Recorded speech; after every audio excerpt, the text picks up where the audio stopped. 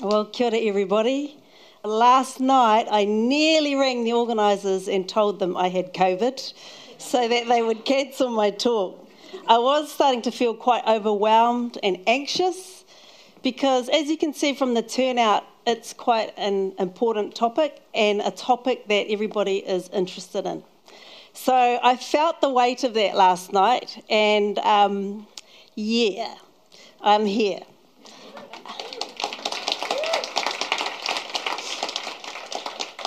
Ko Hikurangi te maunga. Hikurangi is the mountain that cloaks me. Ko Waiapu te awa. The Waiapu are the waters that nourish me. Ko Ngāti Porou te iwi. My tribe are the descendants of Poraurangi. Ko te aitanga mate, te awera, me te awe māpara, ngā hapu. These are the communities that contain me. Ko Kiri mamai te ala hau. Kiri is my name. Before I get into it, I just want to acknowledge all the te reo warriors that have come before me, the te reo activists, the te reo language revitalisers, promoters, all of it. The reason I'm standing here at this point in time is for all the mahi that they done before, all the fighting, all the hard work. So I want to acknowledge them. The second acknowledgement I want to give is, I think it was yesterday, marked 35 years of te reo Māori as an official language of this country.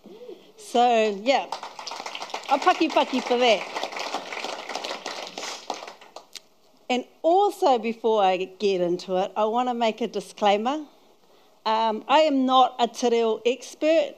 I don't have high-level capability of articulating in te reo. I'm okay, I can get by in most situations, but I'm not a te reo expert and I'm not a te reo teacher. I'm also not a te reo revitalisation expert. I don't study those theories. I don't sit in that space every day. So I'm not that either.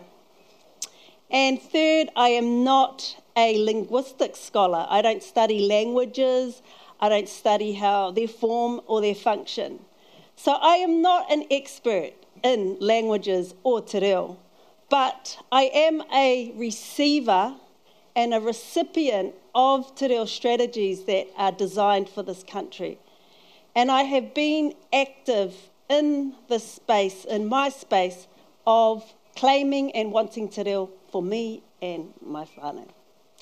So I come here from quite a personal space and place. I have done the mahi. So there's two sides of how I've activated reo in my life. One is kind of more of an informal side, where I've been exposed to it through kapahaka, my mother, my family, being on the marae. And the other side is the more formal institutional side, having accessed universities or schools or night classes. So I've had these two dimensions or experiences of being with te reo. You don't know how hard it is to talk up here without our academic slides and PowerPoints. It's really, really hard. I use those all the time for my prompting. So I'm a little bit cheated. I've got notes. And also, I've just spent 3 days teaching, so I only started kind of preparing myself this afternoon. That is the life of an academic. Oh, yeah, that's what I wanted to point out. The title of the speech, it took such a long time to determine the title of the speech.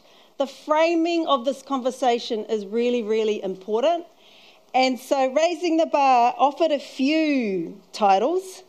The first one was Cultural Cringe or Cause for Celebration, the many and varied complex Māori reactions to Pākehā speaking te reo. I thought, okay, that's a bit, I was a bit uncomfortable with that one. It felt a bit attacky. So we had another go of it. When Pākehā speak te reo, why it's not always a kapai. And I really liked that one, but I still felt it was centering Pākehā at the conversation. So then we had Let's Kōrero about te reo. Has the revitalisation of the language left Māori out? And then, I wasn't comfortable with that. And the last one was a Māori view on the uptake of te reo by Pākehā. In the end, I tried to choose a title that represented our journey together, our journey of doing this together, becoming a te reo nation together. So, why is te reo revitalisation hard? And I want to refer to the work of a linguistic scholar. His name is Salikoko Mufwene, and I like saying his name, Salikoko Mufwene. And he's from Africa, Congo, but he's based at the University of Chicago. And he says that languages don't die because we don't love them, because we do love te reo. We all love te reo. The reason why they die is because we don't use them. And I know that sounds really simple, but when you really dig deep into why do we not use languages, you find some very major structural infrastructure issues that help to resist people from using te reo Māori.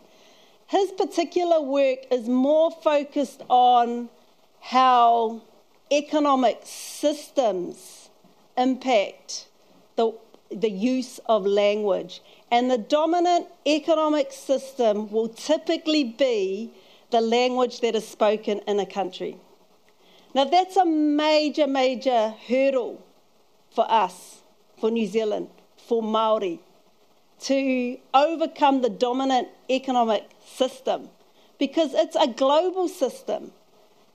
We're not getting away from that system anytime soon. It is one of the reasons why te reo can be quite difficult to disperse through our country. And he says populations that have a dependence and vulnerability to the dominant economic systems struggle with language revitalisation. So that was quite an overwhelming thought for me when I read his work. I thought, how are we ever going to have our language embedded within the economics of this country? He also says language is essentially tied to how people access their basic needs such as income, kai, and housing. The culture that provides the fundamental aspects of survival is the language that dominates and easily self-perpetuates. So Māori economic power is important as part of this journey. So that is one of the major reasons why te reo revitalisation is challenging. Currently, we have two major kind of overarching reo revitalisation strategies in New Zealand. One is kind of a by Māori, for Māori approach. It's a policy delivered by Te Mātā Wai that encourages intergenerational use of te reo, especially within the home. The other revitalisation strategy is the normalising or the mainstreaming of te reo. And behind that idea is that te reo should be made accessible to all of New Zealand. And I am an advocate of that strategy, but there are things that we need to be mindful of with regards to that strategy. So one of the things I'll just touch on is this idea of language trauma. Now, the removal of te reo, this won't be new to you, but I'll just go over some of the basics. The removal of te reo Māori from Māori communities was a strategy to undermine our ability to be self-determining, sovereign, and have economic power. There were many strategies that the colonists used to do that, but the removal of te reo was one of them. And they used quite traumatic means by which to do that, which now creates, with some of our people, with me included, a shame, a sense of shame when you don't have full control over the language that identifies you. It's a painful feeling. And so when we have te reo revitalisation strategies that now we see many Pākehā coming through with really good te reo, they don't have the same baggage of learning that Māori do. And it's really important to be mindful of that. So language trauma is an issue. And the feeling of shame. Shame it's the most horrid feeling. It makes you want to hide and curl up and just not be seen or heard or anything. Shame is one of the hardest emotions to feel, to consciously feel. As soon as shame tries to arise in you, you will find all these avoidant ways to not feel it. Guilt is where you feel like you've done something wrong. Shame is you are wrong. And to feel like you're wrong, like you're actually wrong, it's a really horrid feeling. And a lot of Māori do experience that shame. So that's language trauma. I've kind of ripped off this lady on Twitter. She's got some tweets on what Pākehā should know when learning te reo. And I couldn't summarise it any more better, so I've just ripped it off from her Twitter page. 1, Pākehā are manuhiri in a te reo class. So you're a visitor. You're a visitor in that space. And exceptionally lucky to be there. 2, be mindful of the physical space you take up. Leave space for others to answer questions. So not taking up all of the teacher's time. 3, Pākehā presence can be really hard on others. Know Pākehā history. Know that there are others in the class who should have te reo Māori as a language from birth who have missed out due to colonisation. Be mindful of this.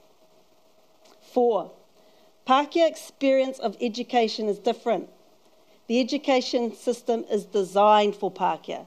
So your ways of learning are they're aligned with those methods or forms of classroom. 5, if learning a pepeha, remember your own whakapapa. Pepeha are for those connecting with their whakapapa. Pepeha is for Māori, not Pākehā. So pepeha is when Māori identify with their environmental landmarks, like I did to start my kōrero. Those are whakapapa landmarks. They tell people that I have a genealogy associated to those landmarks. As you move through and learn more, there are ways to communicate with who you are claiming a connection to. 6, Pākehā are highly praised for any effort at te reo Māori. And Māori are just expected to know. We see lots of Pākehās getting accolades in the media for learning te reo, and that's ka pai, but Māori don't get those accolades. We don't get accolades for learning our own language. It's really, really incongruent and off. So that one annoys me. Māori in class often feel hurt and shame. 7, try not to bring it back to yourself as a Pākehā in the class. It isn't really helpful. So, there's some things that we need to be mindful of when we're on this journey to become a te reo speaking nation. There's a lot of work to do. There's a lot of understanding of each other. But we're going to get there, guys. We're going to get there. I've been asking a couple of questions on Facebook. And so I thought I might share some of the responses. I said, I'm curious to know, at what age did you realise you were Māori?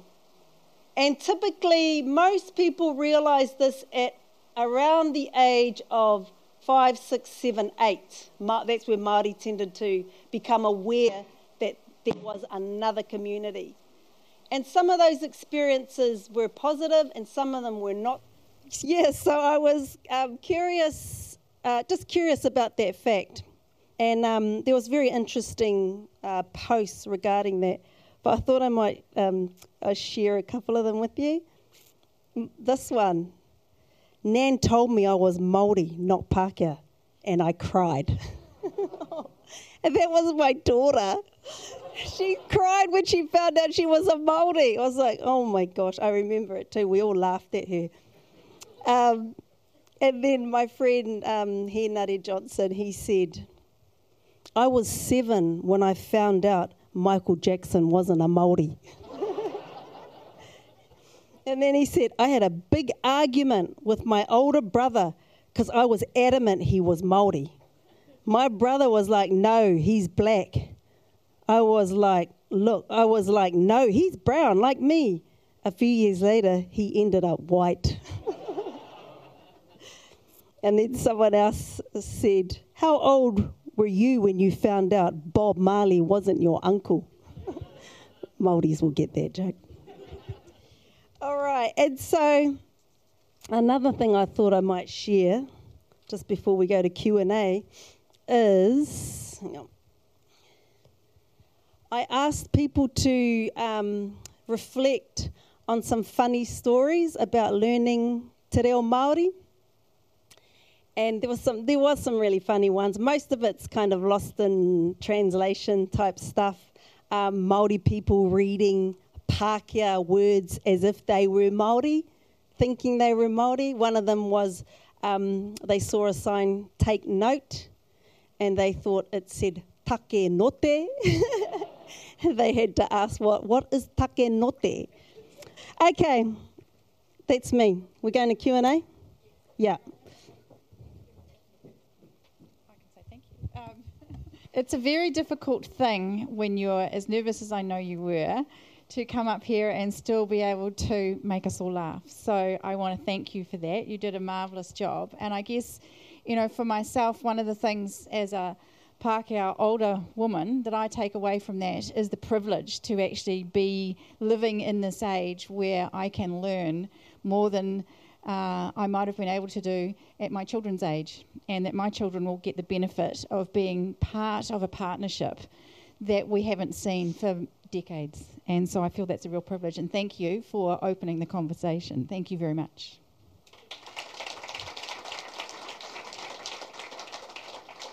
So I think we have a kind of different Q&A today, don't we? So I'll give you back the microphone. Okay. So my anxiety was getting high last night thinking about all the questions I was going to be asked. So I decided to be a control freak and flip the Q&A. So I'm going to ask you guys questions, and I'm hoping the audience of experts can answer. Okay. And this is all to help us understand our journey together towards a te reo speaking nation. What burning insight can you share with us from the audience regarding Aotearoa becoming a te reo speaking nation? Who's got some tips? Who's got some insights, some ideas? Hello, my name is Sam. I'm French and resident. My wife is a Kiwi, and I come from Belgium, close to Belgium, where there's 5 million people, and they speak 3 languages, And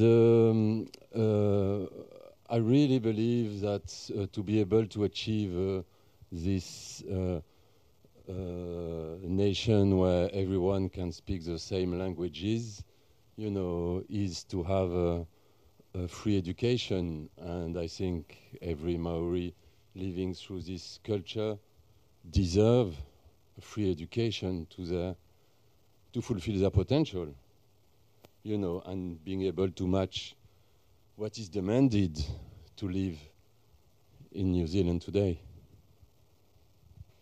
I was thinking a little bit about what you were saying about, at what age did people know that they were Māori? And I can remember when I was 15, I was sent to represent my high school at a national event, which was run by Sir Peter Sharples at the time. And coming away from it thinking, I have no culture. I don't deserve to be here. And for me, that was the first time I ever even thought about there being a difference.